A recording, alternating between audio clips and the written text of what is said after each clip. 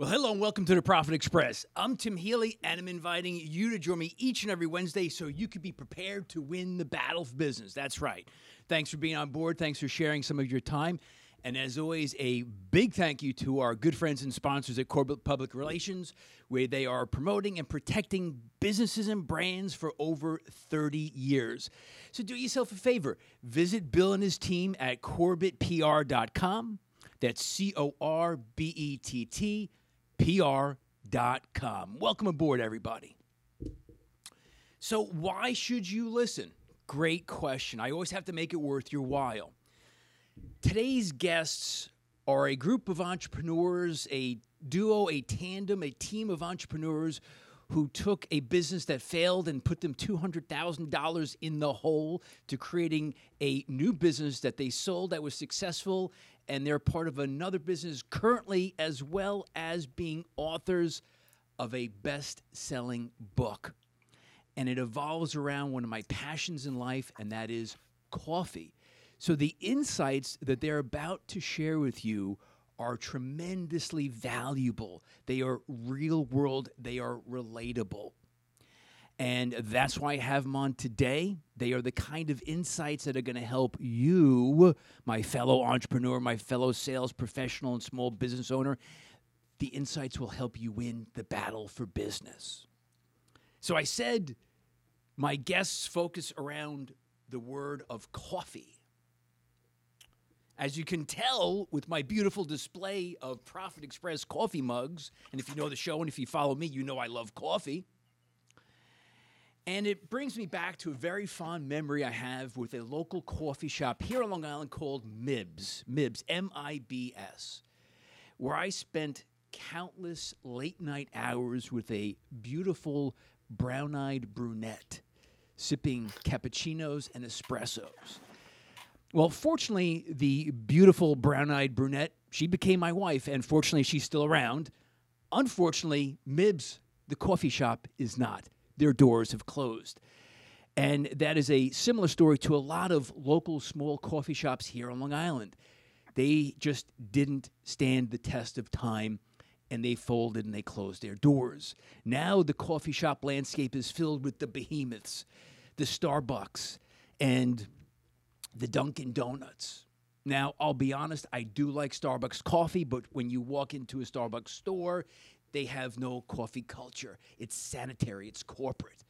And Dunkin' Donuts, I walk in, it smells like chemicals. The coffee gives me heartburn. That's just my opinion.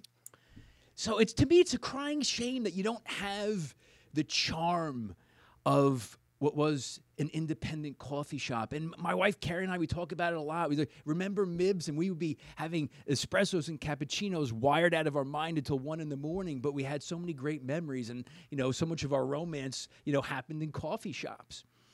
So that's why when I saw today's guests, I came across them on Instagram. They are the Coffeepreneurs. They are a husband-wife duo, Andrew and Claire Bowen. And not only are they the owners of, what is a very successful business right now, and also the authors,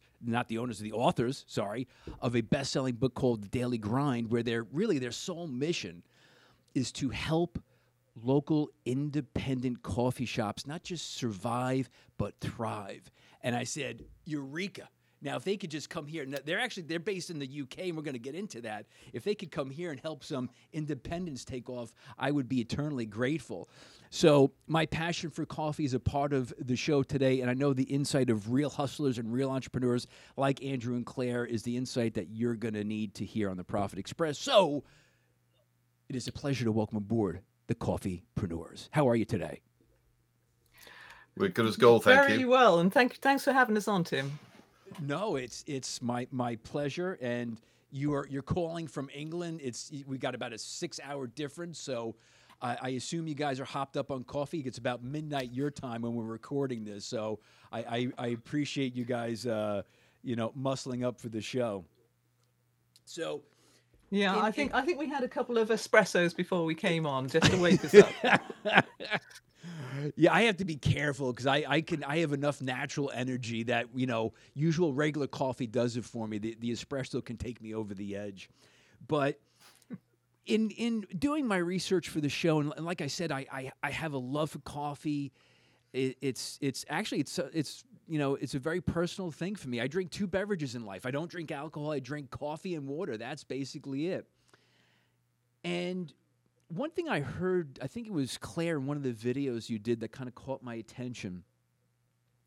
You said that this industry, the coffee shop industry, is littered with failure. That's a big statement. It's an unfortunate statement. Why do you think that is? It is so sad that it's true. I think a lot of people come into the coffee business because it's an easy business to get into. It's a low barrier to entry. It Right. doesn't cost as much as opening a restaurant, and everybody knows how to run a coffee shop, or they think they know how to run a coffee shop, and that's the big difference. They think they know it rather than they do know it, and it's very easy to get sucked in, that to look at a coffee shop, look that it's busy, go in there and think, oh, there's people like me, I'll enjoy working here.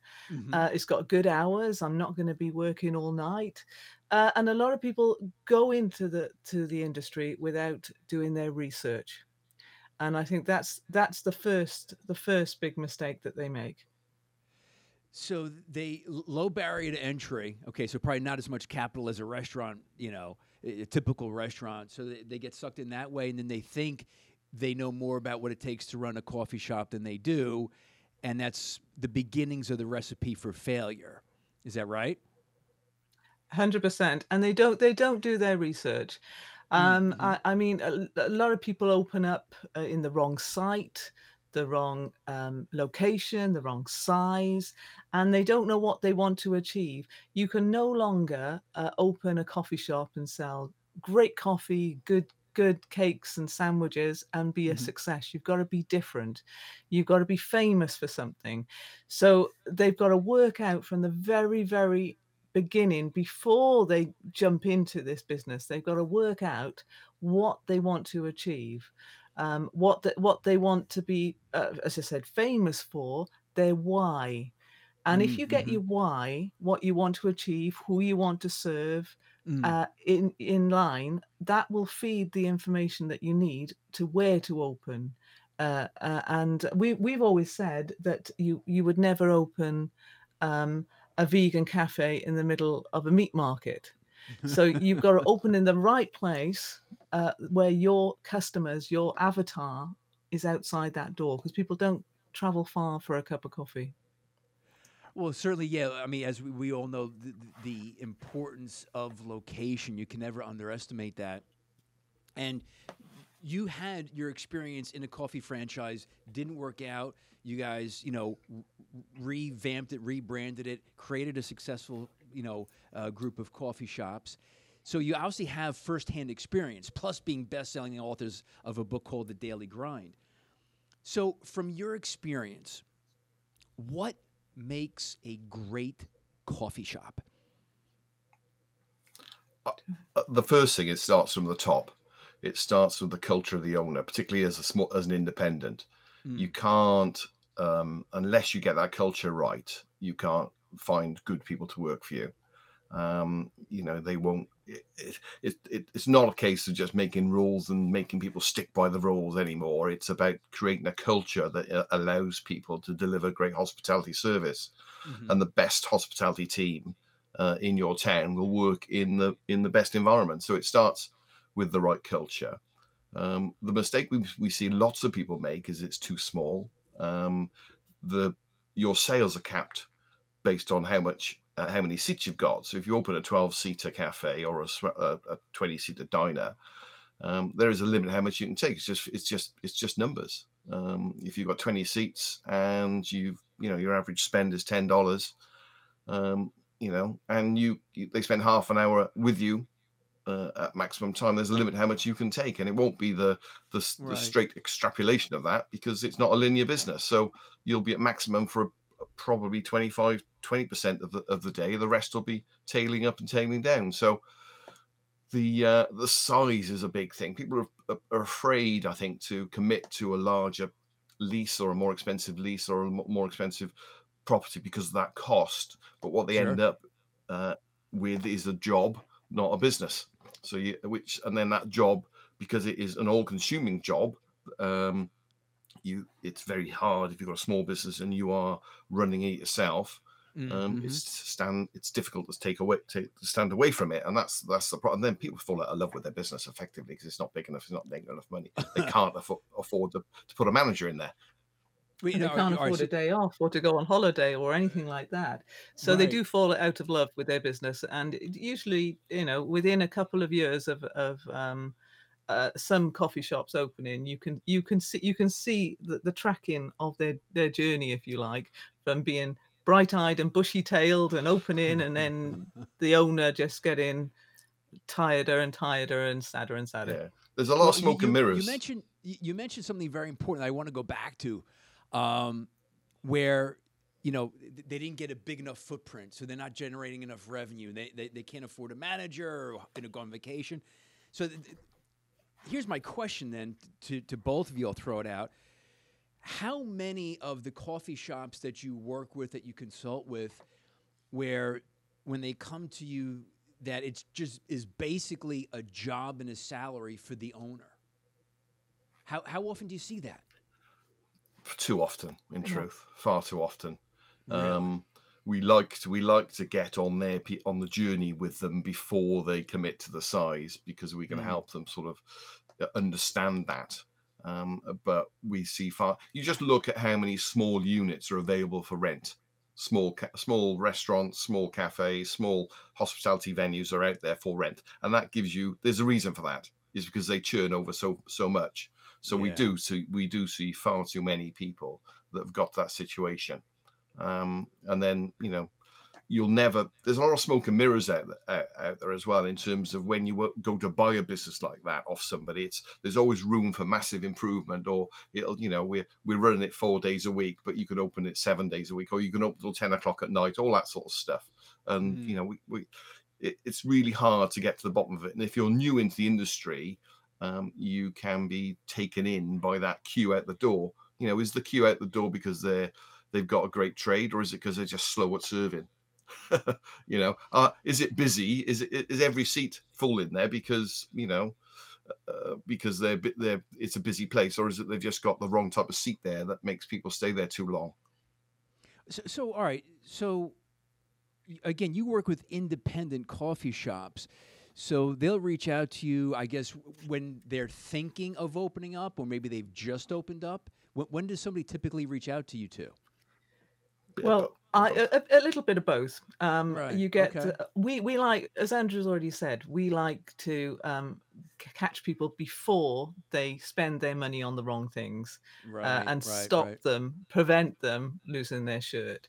But you get a bit of both. If we can't catch them, then they often come to us after they've opened in the wrong place, and it's a distress call, help. Oh God! And that's heartbreaking for us, because the whole point that why we do this is we want people to succeed, and we want people to not lose their shirt.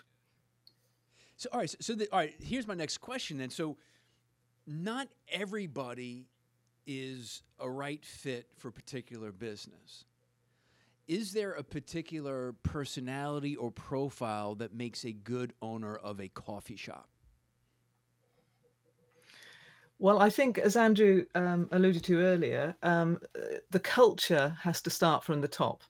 So the person at the top, the owner, the manager, they have to have the hospitality gene to start off with. And that is, they have to smile, they have to engage people, they have to want to talk to people. They have, it's a people business, and you've got to want to talk to people. If you've got the top of the business who wants to hide in the kitchen, well, that's never going to work.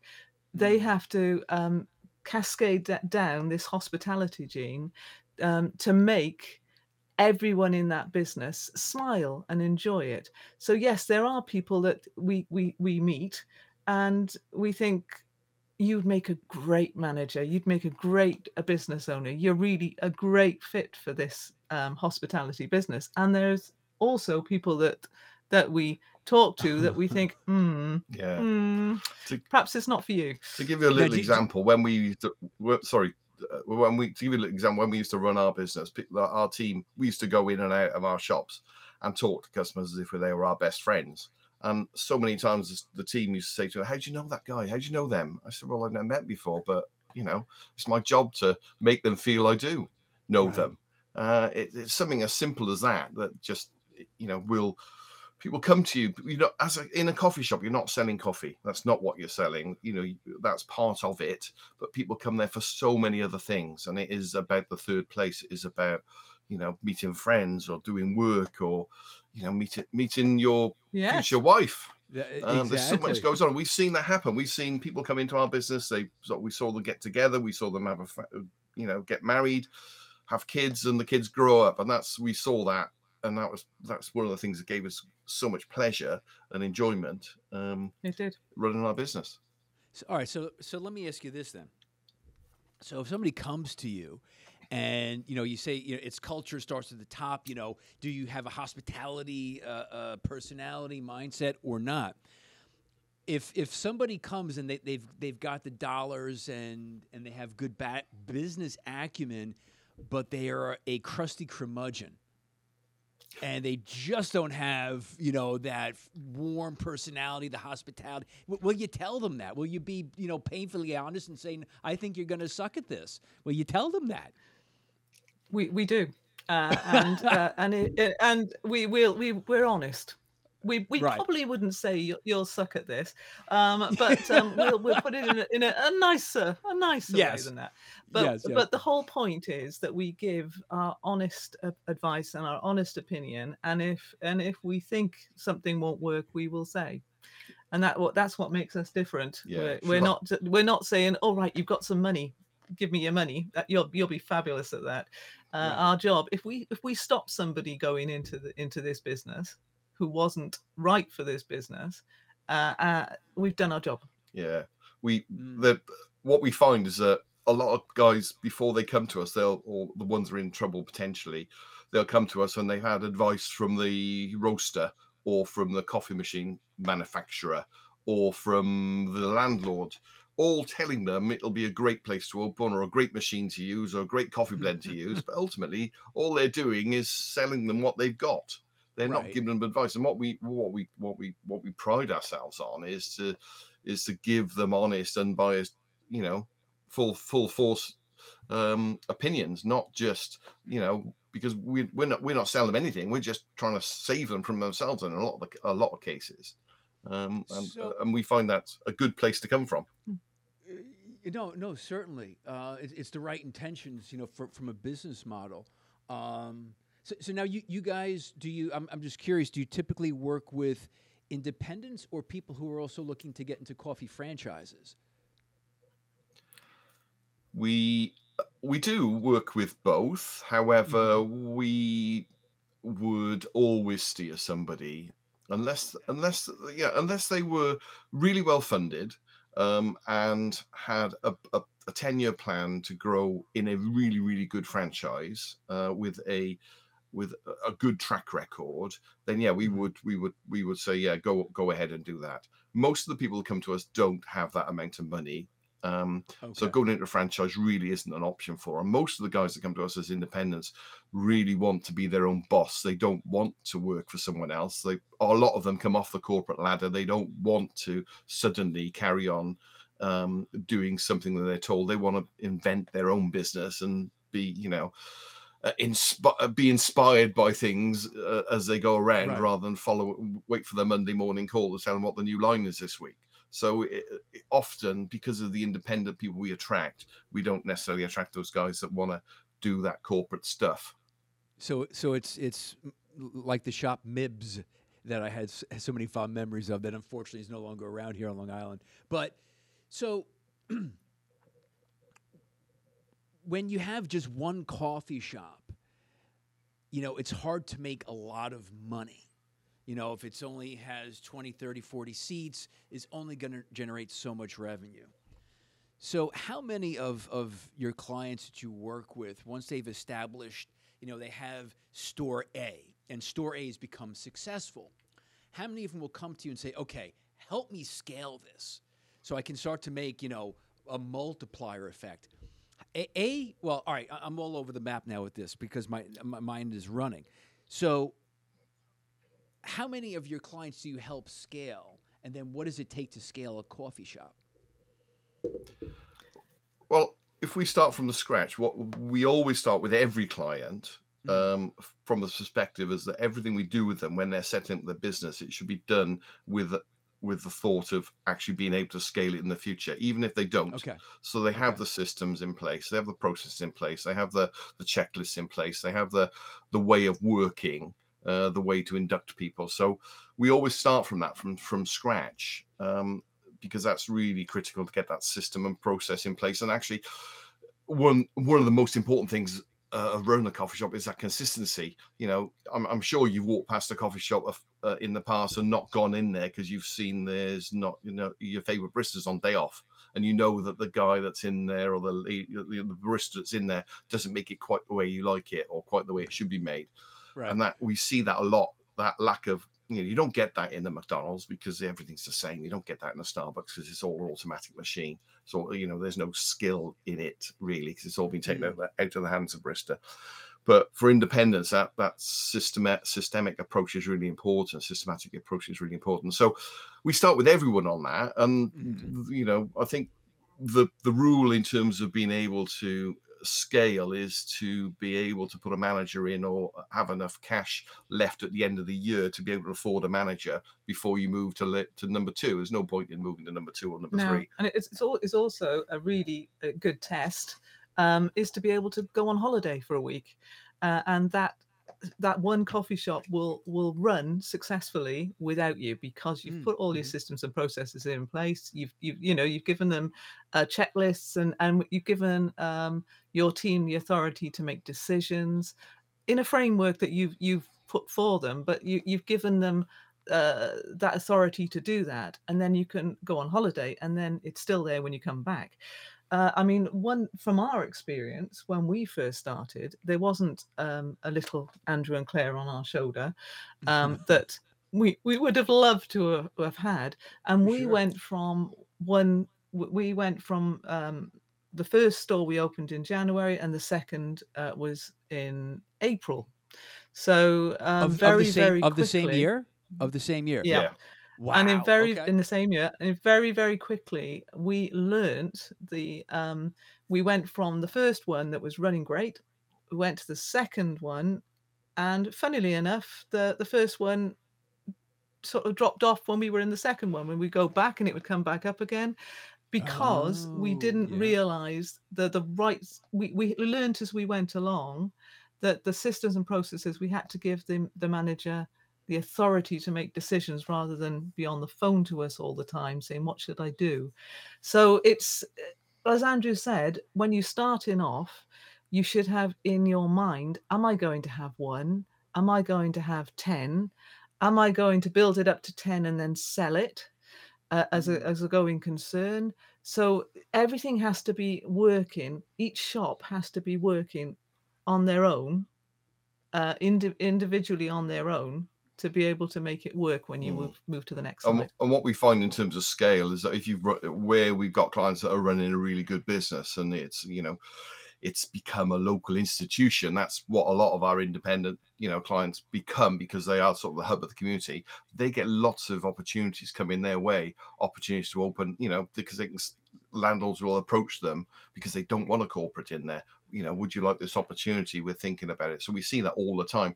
The trick for them is to understand, the metrics of the new site, so that they don't take something on, their ego's not scratched too much, and they understand that they need to make money out of number 2. And it ideally geographically helps as well. So if you're particularly, if you can take over a town, 3 or 4 in the town, it's much easier to operate than it is, in cities 100 miles apart. So that geographic connection is really, then we had 3 sites fairly close together, and we became a really well-known local brands. So people would go into Oxford and they would see our shop in Oxford because they shop with us in Abingdon, and the two closest are about 5-6 miles apart. So on that cross shopping thing, suddenly you get a little bit of brand recognition then. Of course. Now, all right. So, Claire, let me go back to something you said. It was quite interesting. So, you build up one shop, it's successful, so you create the second shop. But then when you're at the second shop, you see the sales of the first shop dip. So, you kind of realize, and I think a lot of business owners, you guys tell me, do they have a problem? You have a process, you hired a manager for shop one, but when the owner's in shop two, they don't delegate or they don't empower. Is that what often happens that prevents scalability? Yeah, obviously having the right person in charge of that of both sites is vital, but also we learned from our own experience that you have to empower people to make decisions, and we after we realized that, we went back and corrected the mistakes that we found, so that we could empower them to make a decision. I think we had pretend managers. We thought we had managers in, but we realized that we were so close as owners to it that they waited for us to make any decisions or anything like that. So the minute it happened when I broke my collarbone, that was the pivotal point for us, wasn't it? Yes, that was a major point for us. We were skiing, and in the French Alps, and Andrew broke his collarbone, and everyone said, "Oh, Claire, you've got to drive all the way back to the UK." And I wasn't worried about driving all that way on my own. I was worried about what we were going to do on Monday morning in the business. And we realized very quickly, yes, I learned how to, plumb taps in and fix CCTV cameras on things I'd never dreamt that I'd have to learn how to do. Right. But we learned very, very quickly that we had to work on our business and not just in it. Now, let me jump topics for a moment. There's something in a video of yours, Claire, that caught my attention. You talk about what's going to distinguish one coffee shop from another, and certainly service is one of the key elements, and you got to have wow service. And you said something I thought was great. You said your service has to be Instagrammable. What does that mean? Well, I love that word, actually. I love it too. But what I mean, in with all the socials, there's so many socials now, and people scroll on their phones. You want a post that you put out there that people stop. They're scrolling, they stop to look at your post. It has to be wow, not just in the service and in the surroundings, but the actual looks wow, so that when it goes past a table, that you take a plate past a table, everyone turns to look at it and go, "Oh, what's that? I want one of those." Right. And that's what I call Instagrammable. Okay, I love it. Thank you. Now, okay, let me go back to just my own selfish interest in a coffee shop. When Starbucks, really started to gain traction in the U.S., we had gone to Starbucks, and in my opinion, they were a real coffee shop. They had the barista, they were grinding the coffee. You could smell the coffee being ground. It was fantastic. Then they grew, they became corporate. And I think, Andrew, you might have referred to it earlier. You walk into Starbucks now, I don't know how it is in Europe, I'm saying in the U.S., you don't smell them grinding coffee anymore. And they don't do, they used to pound the grounds for the espresso, and they don't do any of that anymore. Everything is buttons, and it's so sterile. And that's what I miss with an independent. No, you're right. That Howard Schultz famously went back to Starbucks after leaving the first time. He's left again now, but he left the first time and went back. And after they'd made so many changes to the place, and the smell of sort of food was overwhelming the shop as opposed to the smell of coffee. Right. They've invested a lot of money in these really expensive coffee machines that pretty much do everything for you. The steam ones are all fully automatic. The barista doesn't texture the milk. The grind is done automatically in the machine, so you can't Mm. hear it, the whole thing is it's quiet. Actually, you want to hear that sort of that clatter, the bang, the knock, and the the tamping Yeah. of the machine. That's part of the theatre, and they've lost all that theatre because they realise that they couldn't scale, they couldn't train, they didn't want to train, I think, people sufficiently enough to deliver the skill of the barista. So they tried to they thought, well, how can we scale this while maintaining consistency? So they brought these really expensive machines in. They're 30 grand. They're about double the price of a normal coffee machine. And they are all automatic. They do give a consistent product, but all the theatre is missing. And that's a big part of I- the independent, a big part of the skill of the specialty coffee scene now. Very, I very love- much so. And people love, as you said, going in there and talking to the barista as they're putting love into their coffee and lovingly doing the latte art and all, and talking to the Yeah. the customer. And Starbucks has done a great job of educating the public on coffee. Because before Starbucks, Costas of the world arrived, people used to say, "Do you want milk or sugar in your Yeah. coffee?" Yeah. They have they've done a fantastic job, but they are a big corporate operation now, and now is the time for the independent to shine. Well, okay, so this is a good point then, because yes, they did introduce coffee to the world, or certainly to America, Europe, and it went from there. Because before that, people were just buying cups of coffee from diners in America in those blue and white, Greek diner cups for 50 cents. Yeah. And the coffee was disgusting. So then, again, Starbucks has kind of gone, all the way to the other side where, and you said it beautifully, Andrew, they lost the theater, they lost the feel, the emotion, the clanging, the smell, all of that. So how then does a small independent compete with the Starbucks who's down the block? Well, we have a lot of our customers are to ask us the same question.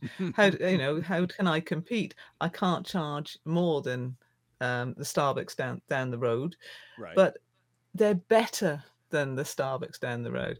The quality of the ingredients they put in their food, they're local, they're organic. They source the best possible ingredients for their products, but they don't have the confidence to charge more. And the reality is, if you're better than Starbucks, people will pay what it's worth. There So you it is go. that challenge of it is the challenge of, if you offer a better service and there is enough people out there who are able to pay for a better service or will be prepared to pay for a local and independent, a family run store. But you've got to be brave with your pricing, and you've got to make sure that you maintain the standards and qualities in the branch as well, in the shop as well. There's no point we see so many people open up a coffee shop and they spend all this money, all their savings, making it look stunningly great. It opens up, it's lovely. Then they don't charge enough, they don't make enough. 2 years later, they can't afford the refit. They really need some new chairs, but they'll get a bit of tape out and they'll fix them or whatever. They can't afford the clothes to paint it. They need a new floor, all those things, and gradually it goes down. And that's all because they're not charging enough in the first place. And also, they as I said before, they source all these wonderful local ingredients, but they don't tell anybody. They've got this amazing story Yes. of how they set up. There's a family business, and we're doing it because of X, Y, and Z, and we want to help the local community, and we're supporting this supplier because they're better than everything else. But they don't tell anybody. It's a big secret, and they've got to be confident enough to say, right, this product is better because this is our story, and stick to the story and make sure everyone, all their team, stick to the same story, and tell it. Yeah. How many times you go into a local coffee shop and when you get talking to people, you say, where do you get that? Where's that cake made? Or they made it from Granny's recipe from, 150 years ago. And, the cocoa comes from a special farm of one of their uncles or something, all that sort of stuff. Yeah. But when you look at the label, it just says chocolate cake. No, I mean, listen, we all know, regardless of what the business is, stories sell. Human beings relate to and connect to stories. And Claire, you both have said it beautifully well. So many of these small independents have great stories, but they either lack the confidence or the smarts to tell the story. Yeah, absolutely. That's what it comes down to. Now, listen, I do want to talk. I see the book, right? Beautifully placed, by the way. Beautifully placed in between your two shoulders. I like that, by the way. Well done. The Daily Grind. So that's not life size. That's not life size. That's okay. That's all right. It caught my eye. So, excuse me. So not only are you guys, as successful as the coffeepreneurs, you've written a best-selling book, which is, certainly not easy. What was the experience like in writing the book, and how has it helped you guys in doing what you do? Well, we decided to write a book, and it took 6 months to write it. Really? Okay. We wrote it together. We set ourselves a deadline, and Andrew's good at getting up very early in the morning, and I used to get up and deliver babies during the night. So in my previous life, so I thought I'd stay in bed a bit longer. So he used to do 2 hours from 5 to 7 writing this book, put it into Dropbox, and then I'd get up at 7, and between 7 and 9 I'd carry on writing it. Right. And after 6 months, we had a book, and which we published, and it went really well. Yeah, we wrote it in the way that we would go about opening a shop from scratch in the future. So we the chapters are in a logical order. Starts off with the why, then it moves into how do you get the location. We got a lot of information on how to get the location, because we know that it's such an important part. People are lazy, effectively. Customers are a little bit lazy. Don't get that the wrong way, but they won't travel miles for a coffee. It needs to be a part of their daily routine. It needs to be part of their day. Yeah. So that's such a big part of there. And then we tried to then capture everything else around how do you get the great team, how do you build a decent menu, how do you manage your profitability, what do you do about marketing. So and we try to make it in not too complicated as well. So it's not, there's tons of information in there. There's all the key points, but we haven't gone into the finite detail just because we could. We thought we want to make you aware of all these things you need to be aware of, because you don't know what you don't know. And so it's real good insight from start to finish without overwhelming somebody, to give them a sense of, hey, maybe having a coffee shop is something I'm interested in. Yeah, absolutely. Yeah, that was the whole point. I think that's the one of the secrets of its success. Actually, it's quite a straightforward book to read, and people come and meet us with it, and I got a copy, and it's covered up with with their notes and post-it notes, all that sort of stuff. Because what we wanted people to do was to write all over it. Yeah. To write notes and put a little post-it thing and go back to that and dip in and out of it. It wasn't meant as a book that you read and put on the shelf and it collects dust. It's meant for you to go back and forth as you doing your coffee journey sort of thing, to let me go back and have a look at that again, and write all over it. A manual of sorts. Now, all right, so I have to ask. I'm curious, because you are the husband-wife tandem of the coffeepreneurs. Now, come on, be honest now. This is the Profit Express. What is it like working with your wife and your husband, and vice versa? Well, he asked you first. Well, no, I think it's lovely. To be honest with you, Tim, we started this journey about 20 years ago to working together, having not basically been in the same country for very long, because I worked the last part of my corporate career. I worked away all week in Europe. Claire was busy working as well with the family. So actually, then when we came together, there was a little bit of tension, I think, at the very beginning because we never worked together. But now we love it. It's great because we've got our roles, and I think that was an important thing at the beginning of our business, that we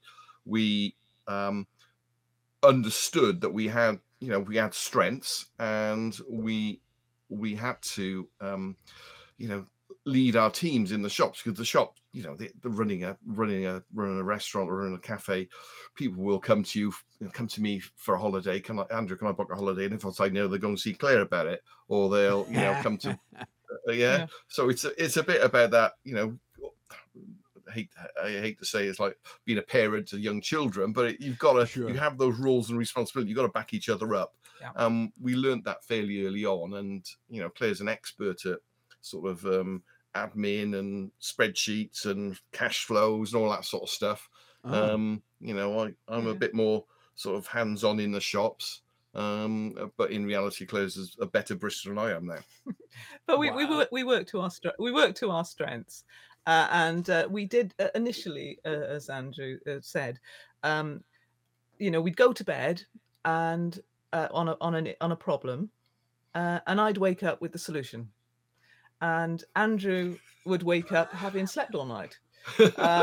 So we learned very, very quickly that our brains would work differently, and we had to early on.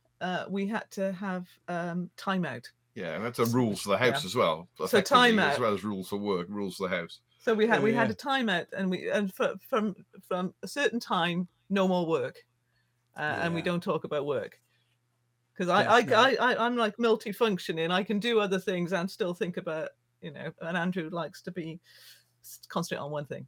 So that's such a wife answer. I'm multitasking, multifunctioning. I wake up with the answer. I'll let you get away with that, Claire. It's okay. So listen, this has been a great conversation. So you have people. Again, you guys are based in Europe. You're based in England, UK. The show here is in the US. You've got somebody who's listening. Somebody who has a passion for coffee, and they're thinking of getting into the business for any number of different reasons.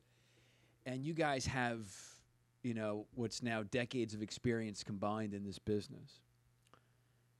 So what is the one, and I want an answer from each of you, the one bit that is a must-have for somebody who is they haven't opened up yet. They're in the the research stage. What do you want to share with them at this critical moment before they invest in a coffee shop? Well, I would say do your research, and do a deep research, and take advice from the right people. And as Andrew said earlier, a coffee machine manufacturer will advise you to have the coffee machine that they have for sale there and then, because it's perfect for you. There's an awful lot of people out there giving advice that's not individualized to you. It's a general advice. So do your research, get help and support from the right people, and talk to your family to make sure that you're both on the same page, so that if a husband and wife wanted to do it, that they're both on board with that decision. Yeah. And for me, it's around if depending on your experience. So if you've never worked in hospitality before, we would say, listen, you probably need to go get a job in a coffee shop or a cafe or a restaurant just to feel what hospitality is like, because we get a lot of people who come from an office background. Believe it or not, a lot of people from IT or accountants and people like that come feel, because there's an affinity with coffee and accountancy and IT, that they want to come. So, but if they haven't worked in a coffee shop, that's the first thing I'd say. You need to do that. And I'm building on Claire's thing around that thing. It's the partnership as well. So if you can try and do it with someone, it's much easier. But agree that partnership agreement at the beginning. Do the prenup before the problems start. That's great. Now, although when you said accountant, I got a little nervous. I don't know how hospitable some accountants are. I've had my Well. share of not friendly accountants. But anyhow, no, listen, that's great advice. It's the prenup and it's research. But I thought you were going to say, I'm a little surprised you guys didn't say, buy the damn book, The Daily Grind. I mean, that's where you got to start, right? I mean, come on. Well, that's a really good thing to start. Good play. Yeah. But you said it for us now, so Yeah, There you you said it for us. You did. My pleasure. Listen, Andrew and Claire, it was a great conversation. The Coffeepreneurs kind of brought back, just preparing for the show, talking to you guys today, brought back some great memories with my wife and I in Mibs here on Long Island. How can people get in touch with you? What's the best way to find you on social? Yeah, well, we got Instagram. We're at Coffeepreneurs. We've got a website called cafesuccesshub.com. If you go there, you'll find a load of free info and downloads and updates and our musings, as well as a contact form. So yeah, please follow us on Insta, give us a DM, or go via cafesuccesshub.com. That'd be great. Because our book sells all over the world. In fact, 70% of our book sales are in America. Really? And we work with people all over the world. Our coaching clubs, about a quarter of the people in our coaching clubs, a third perhaps, are from America. So as long as you can speak English, because I am afraid I can't speak any other languages, as long as you can speak English, the principles of what we do work all over the world. And with the power of Zoom, and Sure. if we've got anything positive from the last few years with COVID, everyone knows how to use Zoom. Yeah. And look, we're talking to you now in America. There we go. It's amazing. It's amazing. We can work anywhere in the world. Beautiful. Well said. Listen, thank you for your time, and been a great conversation. Really good conversation. Thank you so much. And this is the Profit Express. Remember to tune in and listen for the downloads of latest and greatest shows every Wednesday, like the show I just had with the Coffeepreneurs, Andrew and Claire Bowen. And again, they're authors of the best-selling book, The Daily Grind. And think about it. They're a group of people who had a business, it failed, $200,000 in a hole, reinvented themselves, reinvented the business, sold it successful, have another successful business, and a best-selling book. These are the kinds of guests that I have on the show for you, the kinds of guests that have the insight and the experience and the wisdom to help you win the battle for business. That's why we're here. So you follow the show. Follow me on Instagram at The Profit Express, Facebook, you know the deal. Hit the subscribe button, the like button. Thank you so much. And until next time, it's The Profit Express.